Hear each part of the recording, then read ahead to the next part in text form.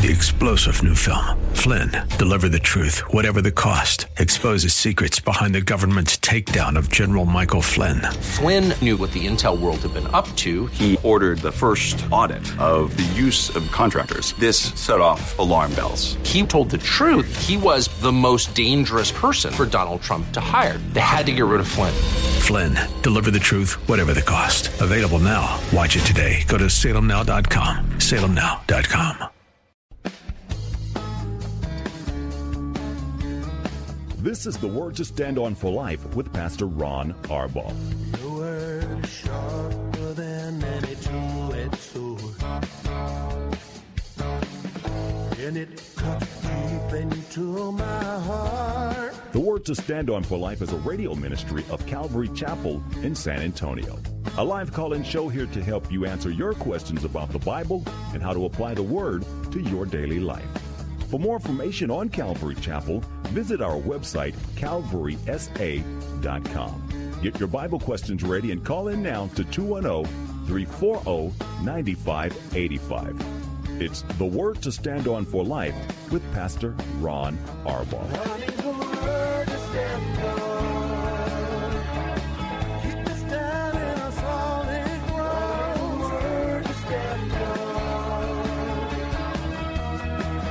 Happy New Year. It would be happy if we had like 50 more degrees. Isn't that the truth?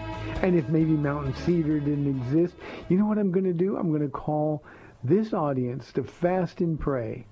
And here's, dear Jesus, we need 50 more degrees minimum and everything will be great.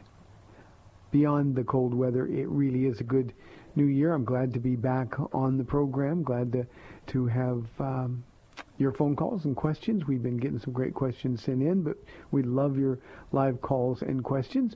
I had no pressure at all, and then my producer said, it's the first program of the year, don't mess it up.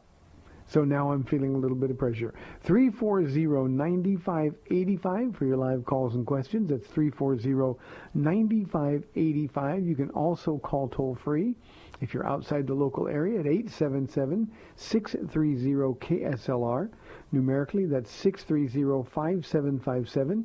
You can email questions to us by emailing questions@calvarysa.com, or you can send them in via our free mobile app. If you're driving in your car, the safest way to call us, use the free KSLR mobile app with the hands-free feature. You just touch the Call Now button and you'll be connected directly to our studio producer. So we'd love to have your live calls and questions.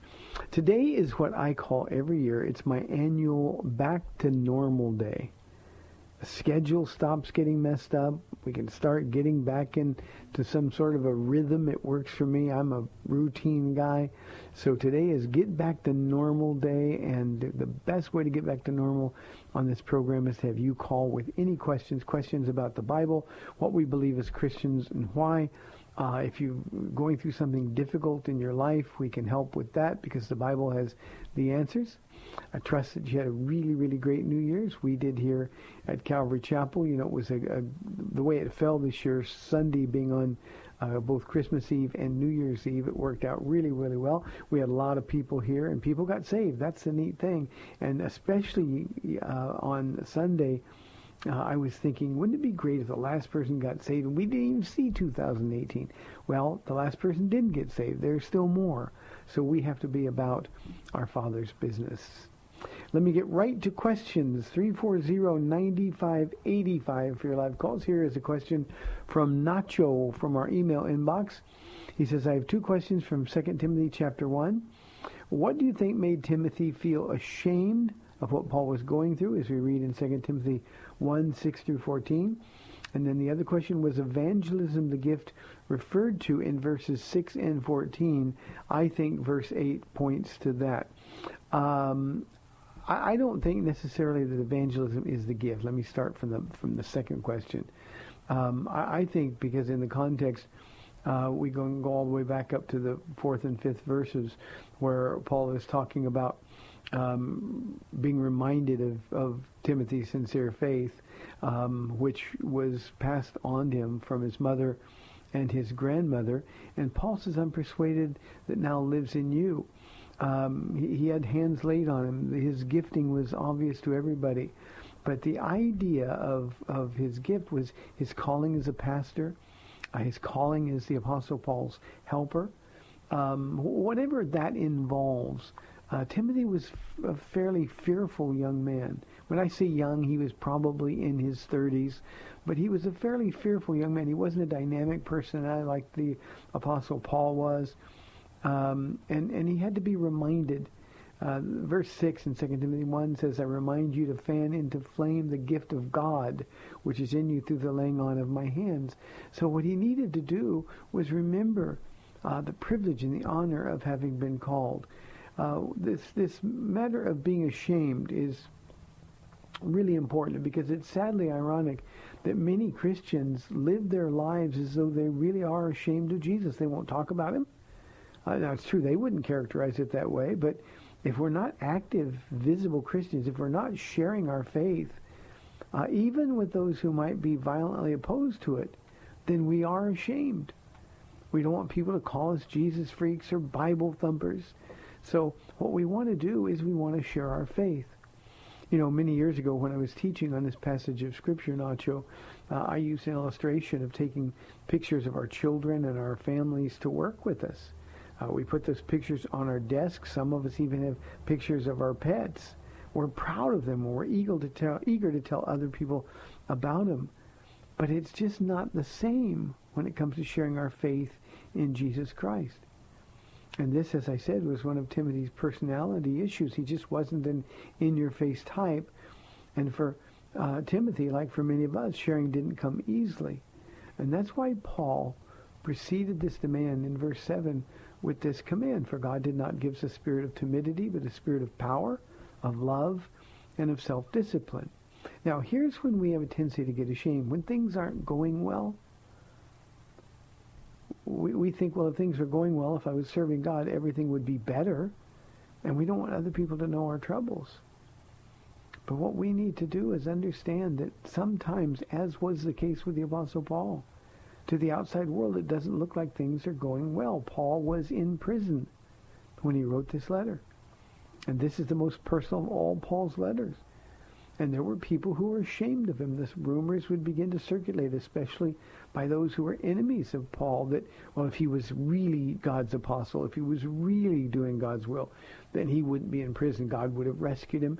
And maybe they would even tell stories about Peter and the others being rescued from prison much earlier in the history of the church. So Paul is just saying, look, don't let circumstances make you ashamed of who we declare, who we preach, Jesus Christ, nor about me. You know who I am, Timothy. You know my commitment. And this whole letter, by the way, is going to be a letter where Paul basically says, I know that it's time for me to die. So, Timothy, don't be ashamed of those things. And if you're not ashamed of those things, then you'll testify of Jesus. One of the things that I said in our message on Sunday, we did a New Year's message here at Calvary Chapel on Sunday. And one of the things I exhorted our church to do was to be bolder with our faith, not arrogant, and I certainly don't mean loud, but to be bolder with our faith. We've got to understand very simply that we have an obligation to share Christ everywhere we go. Now, if somebody doesn't want to hear, you don't talk to them about it, but you open that door, you give them the opportunity. And too often we really do, sadly, Nacho, we act as though we're ashamed of Jesus. We want to keep him to ourselves. And just the opposite is true. We need to be reminded always that we have this treasure, eternal life, forgiveness of sins. Jesus Christ, the only transformational power on the face of this earth. No one, nothing else can change the heart of a human being. Just Jesus.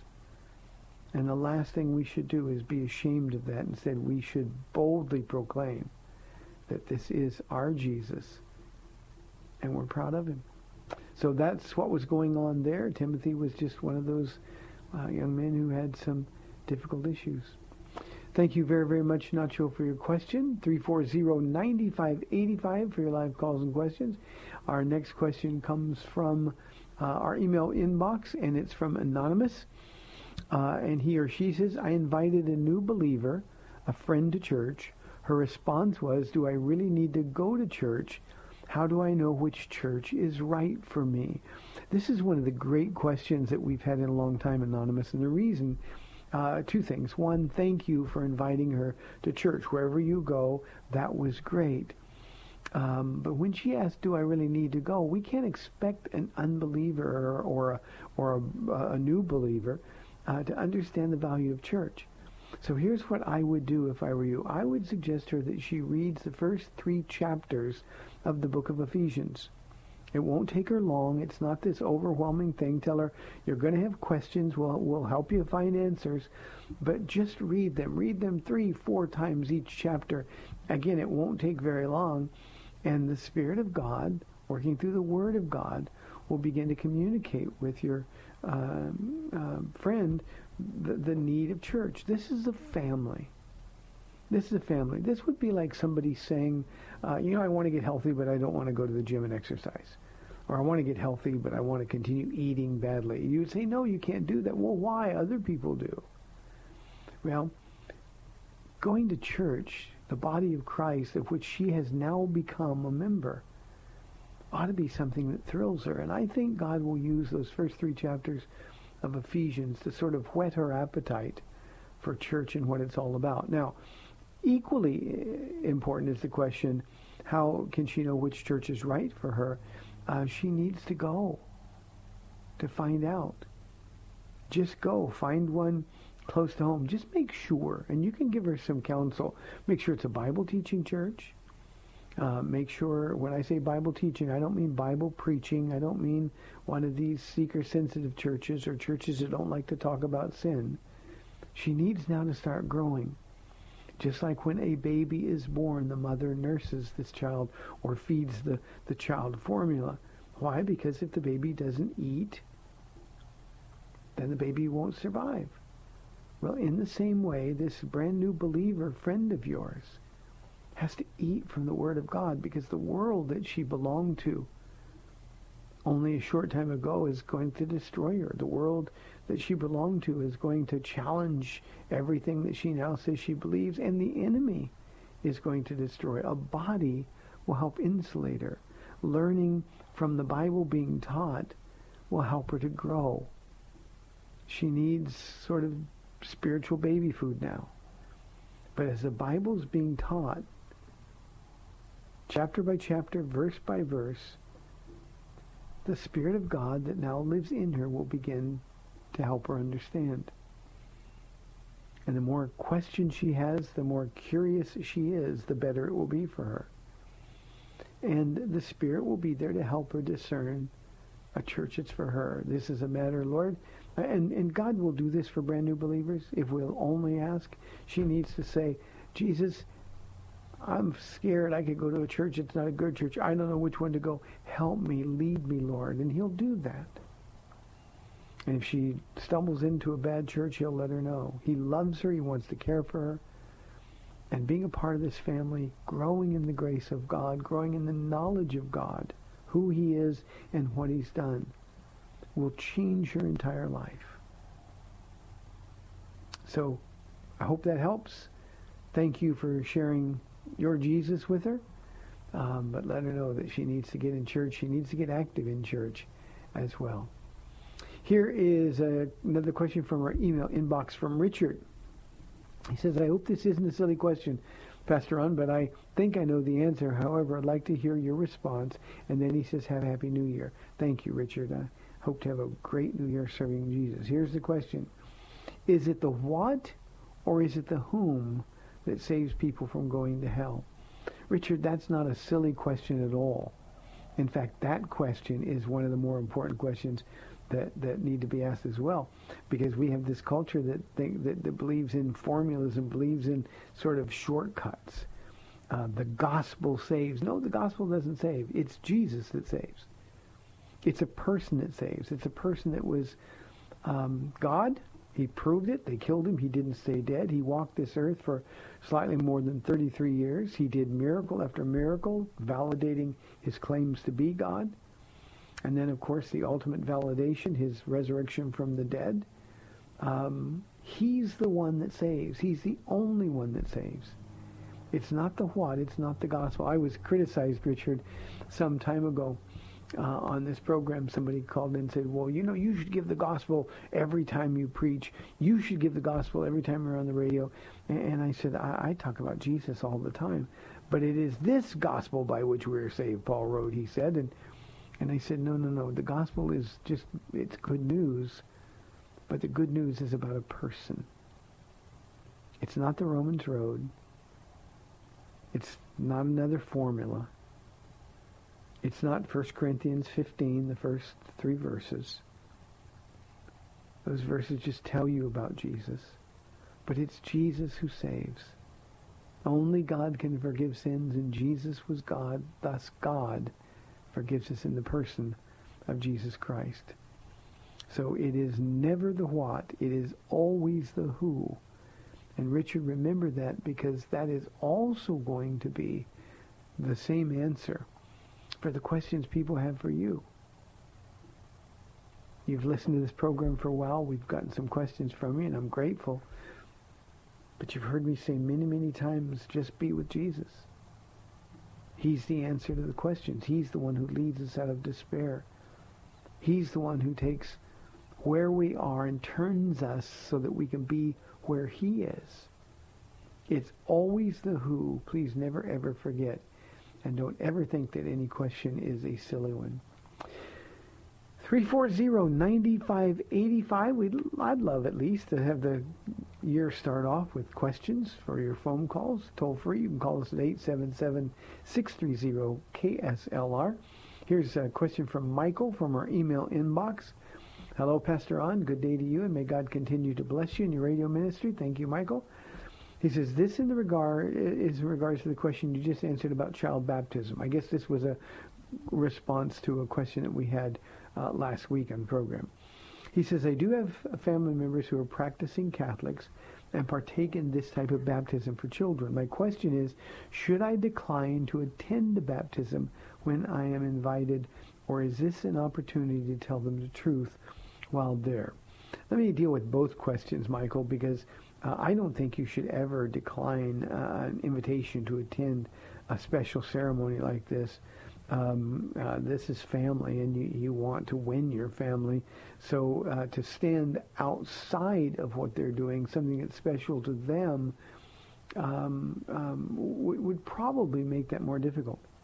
So no, I don't think you should decline to attend the baptism. Now, I'm going to talk out the other side of my mouth, because we've had the question before on this program, if we're invited by a family member to go to a gay wedding, that's a place where I think we draw a line in the sand. This infant baptism can be reversed. It can be made useful when the child or the grown young man or grown young woman is old enough to make their own choice. But no, I think you should go to keep those doors open. I also don't think that the baptism itself is an opportunity to tell the truth while there. You're just going because it's family, because you love them and you care about this child. Now, should you be asked to be a godfather, that would be a different story. Then what you're going to do is tell them the truth. But when you involve yourself in their lives, and when your light of Christ shines in ways that they can't possibly understand, I promise you God is going to give opportunities for you to tell them the truth. Personally, I hate when people are given false hope. And when infants are baptized, that's giving them false hope. It's holding on to false hope on the part of the parents and the people. Well, because the baby was baptized, the problem of original sin is dealt with, and now they belong to God. No, we belong to God when we die to us, and we're born again in Christ. So you'll have opportunities to talk with them. Maybe after the baptism, when you're out eating, or maybe you call your family member and say, hey, can we get together for a cup of coffee or something? I'd like to talk to you about that baptism. And you can start out by saying, look, I know you're Catholic, and I know this is what the church believes. However, it's not consistent with what the Bible teaches, and I'd like to spend 10 minutes just telling you what the Bible teaches. And if they want to listen, then you've got an open door. If they don't want to listen, at least you've told them. So I wouldn't decline to attend, nor would I use the occasion of the baptism, the location of the baptism, nor would I use that as an opportunity to share your faith. 340-9585. Here's a funny question. It's funny to me. It's from Jason. He says, Pastor Ron, I tried finding you on social media and couldn't. Why is your social media profile non-existent? Jason, I'm a guy who has a microphone in his mouth almost my whole life. I talk so much.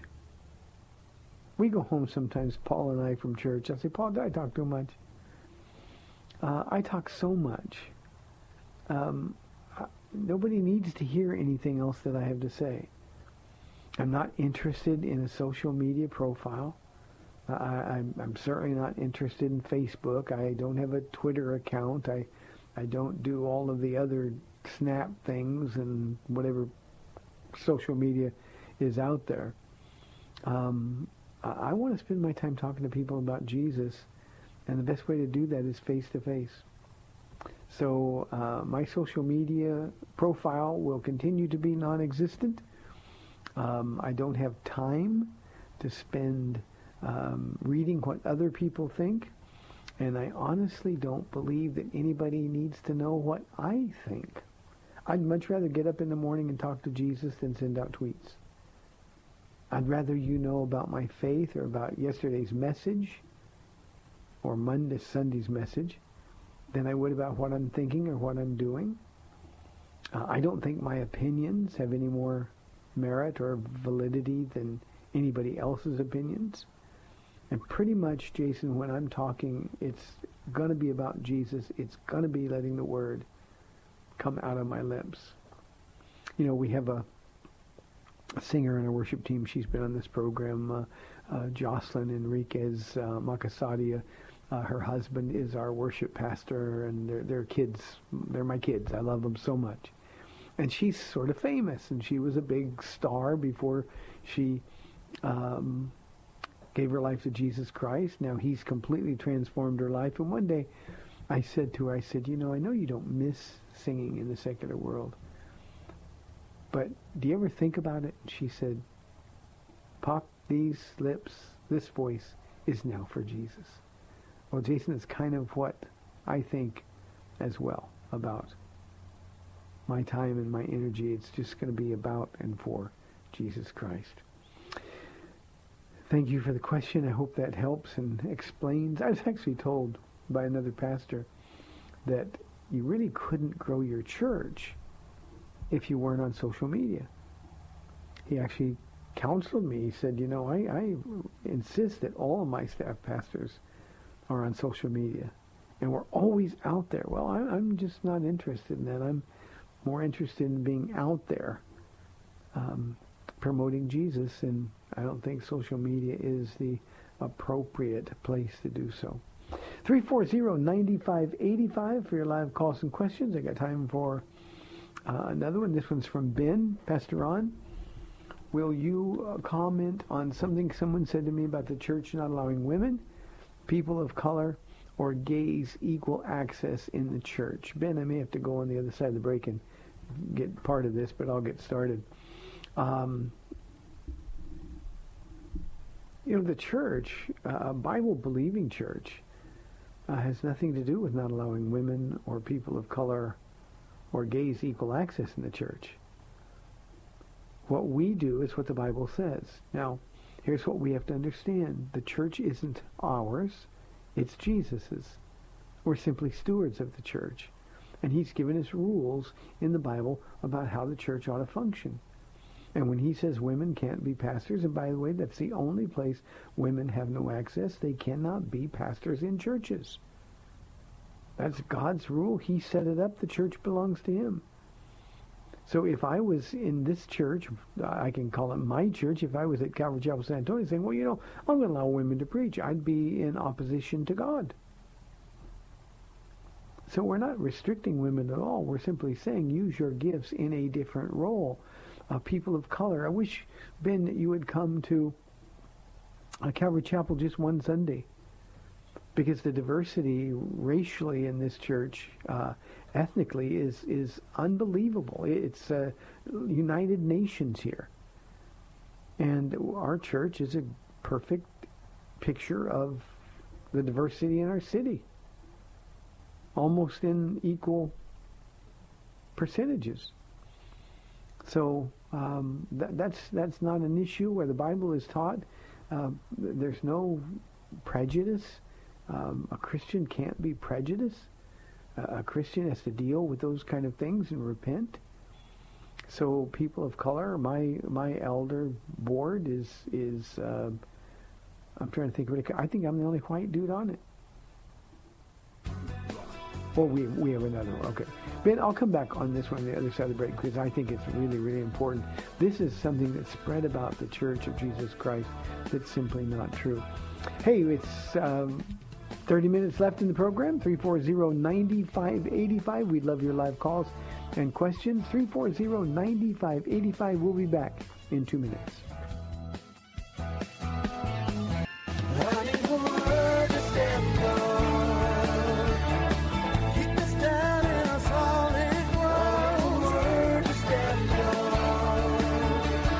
Welcome back to the Word to Stand On for Life. We're taking your calls at 340-9585 or toll free 877-630-KSLR. Now, here's Pastor Ron Arbaugh. Welcome back to the second half of our first show of the year. In a moment, we're going to go to Chris, our first caller of the year in 2018. But Ben, let me finish my question for you. I was wrong. I have two, including me, another white elder. Two of my elders are African Americans and two are Hispanic. On my pastoral staff, there's 3 Filipinos, 3 Hispanics, and 3 white guys. So there's just equal opportunity. God recognizes gifts, and God looks at hearts, and we have to understand this. And the idea that we're simply not allowing opportunity to people who are different is not fair. It's simply not true. Now, regarding gays, anybody who has lived a gay lifestyle repents, gets saved, and demonstrates that they can be, they're gifted with the gifts necessary to do something. They have access to every office in the church. They simply cannot continue to be homosexual. I would, any of my pastors or any of my elders, if I found out that they were having sex with somebody they weren't married to, whether it was a man or a woman, they would be immediately removed. So everybody has equal access, but also equal responsibility. So the comment is simply that what that person said to you is simply not true. Now, are there segregated churches in this country? Of course there are. But don't blame Jesus for that. That's not his purpose. So, Ben, I hope that answers your question. It's just, I get a little miffed sometimes when people aren't truthful when it comes to spreading lies. Our first caller of the year, Chris from San Antonio. Chris, thank you for calling. You're on the air. You're welcome. Happy New Year, Pastor. Thank you, Chris. Happy New Year to you. I heard you just said I'm the first caller of the year. I don't know if I will say I'm lucky, but anyway, that's just a quit. Anyway, it has, because you said first caller, my question has something to do with numbers. Anyway, before I give you my question, I've heard evangelists, TV or radio, and sometimes our pastor say something like 6 is the number of man, 7 is the number of God, or 7 or 8 is that. And then I've heard preachings, especially on TV, where they say 2017, you get a lot of blessings, and these are the 7 reasons. And then 2018 comes, somebody else preach, saying something about the number 8, and so and then they try to base it on biblically. I just want to know your thoughts about that, because sometimes it kind of make me uneasy, as if God is bound by numbers or limited by the number of the year that we have. Yeah, Chris, I understand. Can you please give your thoughts about that? I'll hang up and I'll listen to you to the radio. And thank you so much again for all the things you are doing, Pastor. Oh, Bye. My pleasure. God bless you. Chris, numbers matter. Sometimes people take them to extremes, and certainly you'll find that in prosperity churches, and they get nonsensical about numbers. But numbers matter, and there are patterns that are established by God in His Word. Now, those patterns come from 2 books, Genesis and Exodus. Man was made on the 6th day, so 6 is the number of man.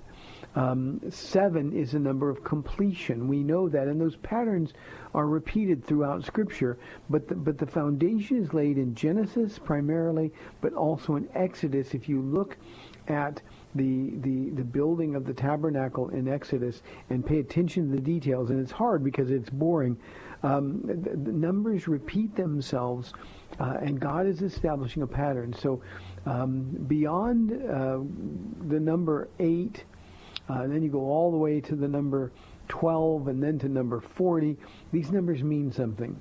3 is the number of God, Father, Son, Spirit, the fullness of the triune God. 5 is repeatedly the number of grace. And you'll see grace over and over and over. And 5 is grace. 6, I said, is the number of man. 7, the number of perfection. 8 is the number of new beginnings. That's why we worship on the first day of the week. The early church started it. It was a number of new beginnings honoring the resurrection of Jesus Christ from the dead, which gave us new life. Now, you'll go all the way back to Genesis and see that a Jewish baby, a male Jewish child, would be circumcised on the 8th day. That was God giving us a picture of the new beginning. It's a type or a pattern. Number 12, there were 12 disciples. There are 12 elders seated on the throne in heaven in the book of Revelation, and 12 patriarchs. There were 12 fathers of each of the tribes of Israel. Thus 12 is the number of government. So we have those things. 40 is the number of trials or testing. We know that Jesus was 40 days without food and water before being tempted in the wilderness by Satan. So the numbers are legitimate. It is a constant hermeneutic by which we can interpret our Bibles. When you get to the book of Revelation, as one example, Chris, you get to 7 churches, 7 lampstands. It's just a picture of fullness and completeness. There's rampant symbolism there. So we're talking about things that represent other things. So it's a solid hermeneutic, and you don't need to be afraid of it. The only thing you have to worry about is people that go like overboard with it. So I hope that helps. 340-9585. Let's go back to the phone lines and talk with Ravar on San Antonio. Ravar, good to hear from you. Good to hear from you, Pastor. I hope you had a great New Year, or having a great New Year. Well, if you could get me 50 or 60 more degrees, I'd have a great New Year. Yeah, well, I'll be praying. Thank you. So, I had a question. Me and my wife are currently going through the Kings and Chronicles, and I'm enjoying, at least my Bible program is basically going back and forth between the 2 books to show I guess, like the extra features or deleted scenes almost of the history of Israel. And one instance had me and my wife trying to search and see what God was trying to teach us. The instance was there was a man of God, and he asked the man to strike him. And the first guy just refused, and he then said, well, because of this, you're basically a dead man. And the guy got killed by a lion, and then he asked the second guy to strike him, and he just willfully did so, and then proceeded to go to the king and make an object lesson. But the question me and my wife had was, why was it so bad that the first guy kind of refused to strike him? Because, I mean, weren't men of God, like, highly revered? Like, you wouldn't want to strike a man of God. Like, that usually came with consequences. Like, kings try to do it, bad things happen. Yeah. So that was one thing I just wanted to.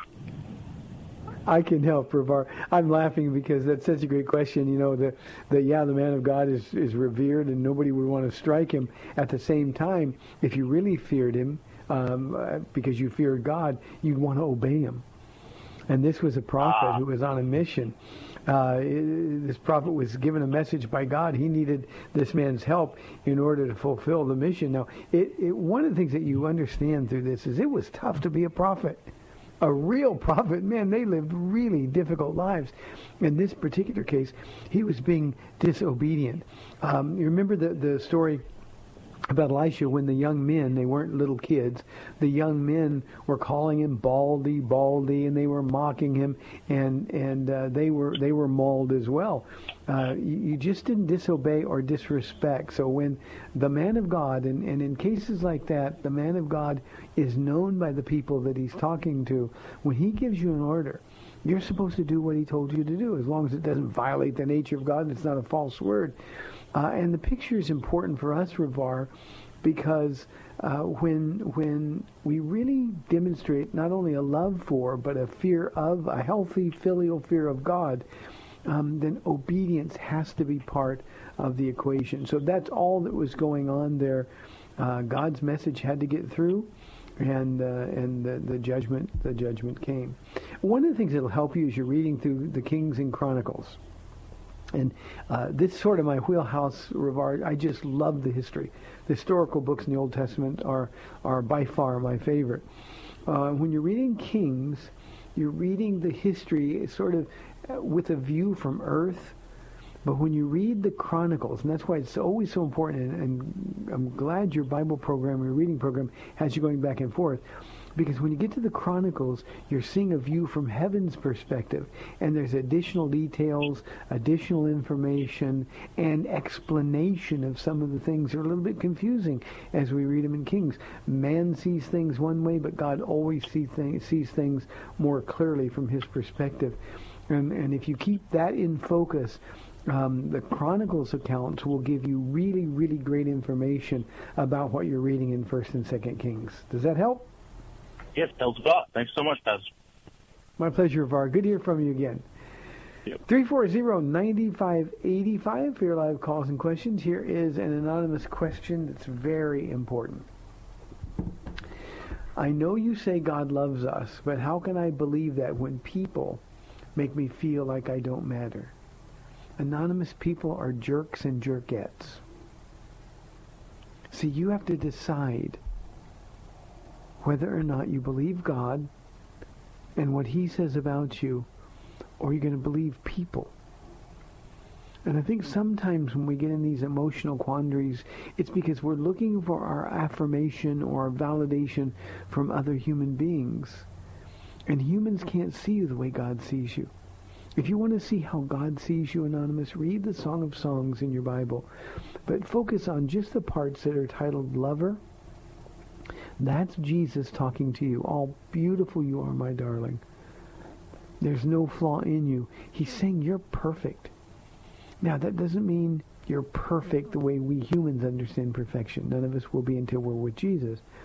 But that's how God sees you. And the first thing you have to do is understand his love for you.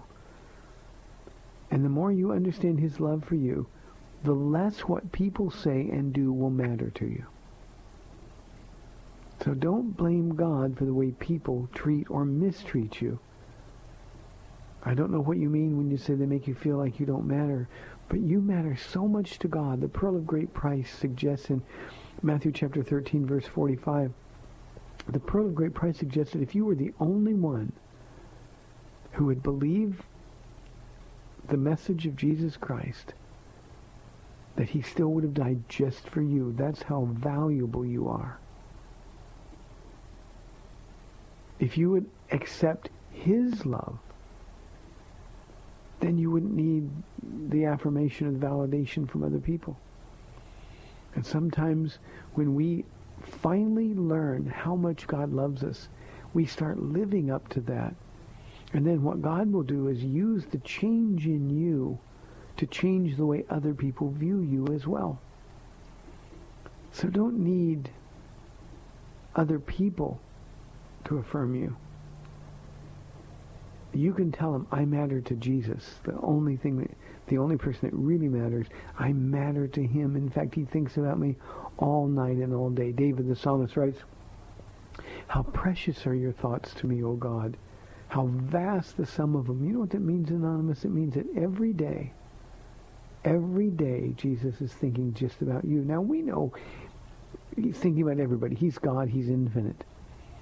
But all day, every day, his thoughts, his heart is consumed with you. When you get up in the morning, he can't wait to hear from you. So talk to him. Begin to enjoy how perfect you are in his eyes. Open your Bible. Instead of needing confirmation of your value from people, open your Bible and God will pour out his love for you. Let me suggest reading the book of Philippians. It's 4 chapters long. Just read it. Let God speak to you. You'll understand how much you matter. You'll understand how you can have joy even when nobody else wants to share in your joy. So, Anonymous, please take this exhortation seriously and open your Bible. Read it systematically. Start with Philippians. But remember, I also said to read just the parts titled Lover in the Song of Songs. And let Jesus convince you once and for all that from his perspective, you're all that. He loves you. He's crazy about you. He thinks about you and nothing else. So don't let what other people say or think influence you. And then, as I said, and this is a promise from the Word of God, when you understand the height and width and depth and breadth of his love just for you, I promise you he will change the way other people see you. So that's how you believe it. One final thought. Here's the proof. God sent his only Son to die for you, for your sins. I don't know what else he could do to prove how much he loves you. Before he gave up his Spirit, he took the punishment that your sins and mine deserve. And every time I start to think about how much God loves me, I think about the physical pain he took so I wouldn't have to. In my own case, Anonymous, I think about God waiting for almost 40 years for me. And then when I finally surrendered to him out of desperation, he didn't scold me. He didn't say, what took you so long? He opened his arms and said, this is the best day ever. And I became his. So understand just how much he loves you. And I promise your perspective will change. Feel free to call the church office if you need any help or need any counsel. 340-9585 for your live calls and questions. Here is a question that just came in from our email inbox anonymously. Today I received some not so great health news, and my first instinct was to pray, but I instantly felt guilty as if I didn't deserve to pray because I haven't been faithful in praying as often as I should. I'm not the best Christian, and for the most part I find myself doubting if I'm saved or if Christianity is real. Why would God want to answer me when this is the way I live, so I didn't pray. My question is, would God put me in a situation to make me come to him? Even though I'm barely a believer, can I still pray? Anonymous, let me say this. Especially if you're barely a believer, or especially if you're not sure you are, there's no better time to pray than right now. I'm so sorry that you got some bad health news. But trust your first instinct and pray. Now, in order to have your prayers heard, you just have to be honest, just the way you were in this question. Jesus, I need to pray. I'm sick. But I haven't been faithful in praying like I should. I haven't been living the life that I know I should. And here's the way you respond to that. You just say, I'm sorry. Please forgive me. And then purpose in your heart, Jesus, I want to do better. I want to know you more. And then do it. And you're going to find his arms open wide for you. You're going to find that you made his day. So yes, you can pray. Now, it's okay with a grateful heart to make your request known to God. It's okay to do that. So it's okay to say, Lord, will you heal me, please? But then, Anonymous, you got to be able to say, Jesus, if you heal me or don't heal me, I'm going to serve you. If you heal me, I'll use my health and my extra strength to serve you for your glory.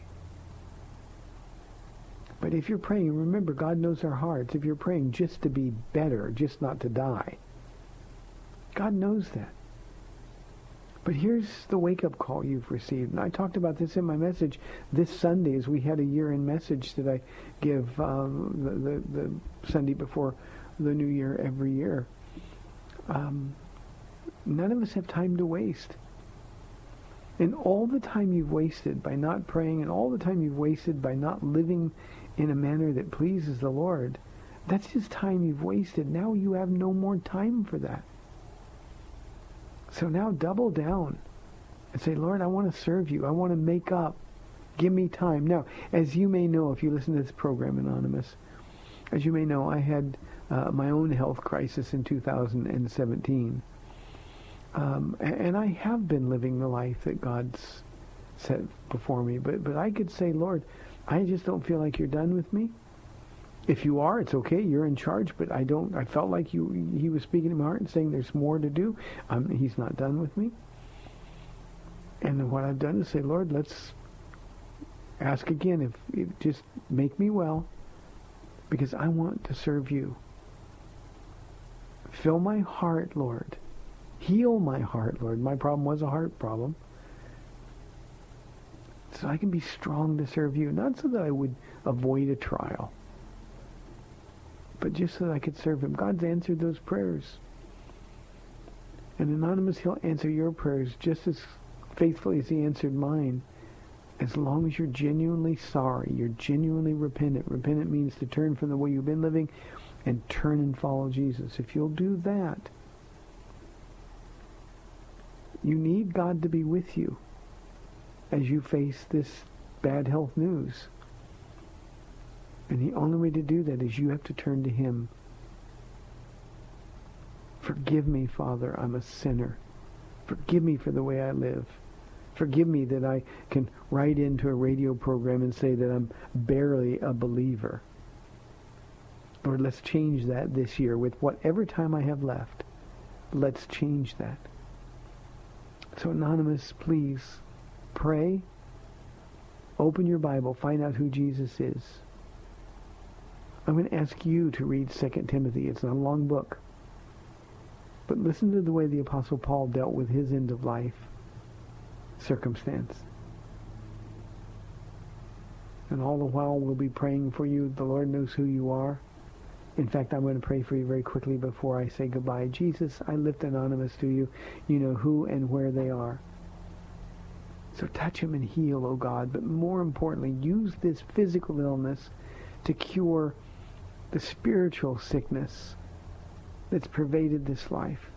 May this man or this woman turn to you and live for you. And then, Lord, I ask you to give him or her strength so that they can be used for your glory. Convince them, Jesus, how much you love them. Amen. Anonymous, I'll be praying for you. If you don't mind, keep us posted how you're doing. 340, well, I don't have time, do I? No, don't have time. Let me get one more question. Here's another anonymous question. She says, my husband wants a divorce, but has no grounds biblically to get one. Should I give the divorce to him, or should I hold out? Anonymous, you're a believer. I'm assuming you are. Your husband may not be a believer. You can't force him to do anything. We live in a time when people get divorced for any reason, and so you can't stop him. If he's living like an unbeliever, or if he is an unbeliever, no matter what he says, the Bible says if the unbeliever leaves, let him leave. Now, if you don't want a divorce, it doesn't sound like you do, then this is a time for you to pray. But this is a time for you to get so close to Jesus, because just like the other question I had a moment ago, you're going to need to be close to Jesus. You're going to need him now more than ever. But don't make it convenient for him if you don't want a divorce. But if you want a divorce and he wants you to give it to him, then do it. God's called us to live in peace. He hates divorce, but because of the hardness of hearts, divorce sometimes happens. So holding out when somebody's bound and determined to divorce you in a no-fault divorce world that we live in is just a recipe for pain. So you can't force him. He wants to divorce you, and he knows God doesn't want that. So what you need to do is just pray that God would change his heart if in fact you want to stay in a marriage. If you don't, if the unbeliever leaves, let him leave. Sorry for the pain, Anonymous. Hey, thanks for tuning in on our first program of the year. I hope you have a great 2018. We intend to here at Calvary Chapel. May the Lord bless you and keep you. Remember, tell somebody about how much Jesus loves them. We'll see you tomorrow at 4 o'clock. God bless. Thanks for spending this time with Calvary Chapel's The Word to Stand On for Life with Pastor Ron Arbaugh. The Word to Stand On for Life is on every weekday afternoon at 4, and Pastor Ron invites you to find out more about Calvary Chapel at calvarysa.com. The Word to Stand On for Life was sponsored by Calvary Chapel of San Antonio.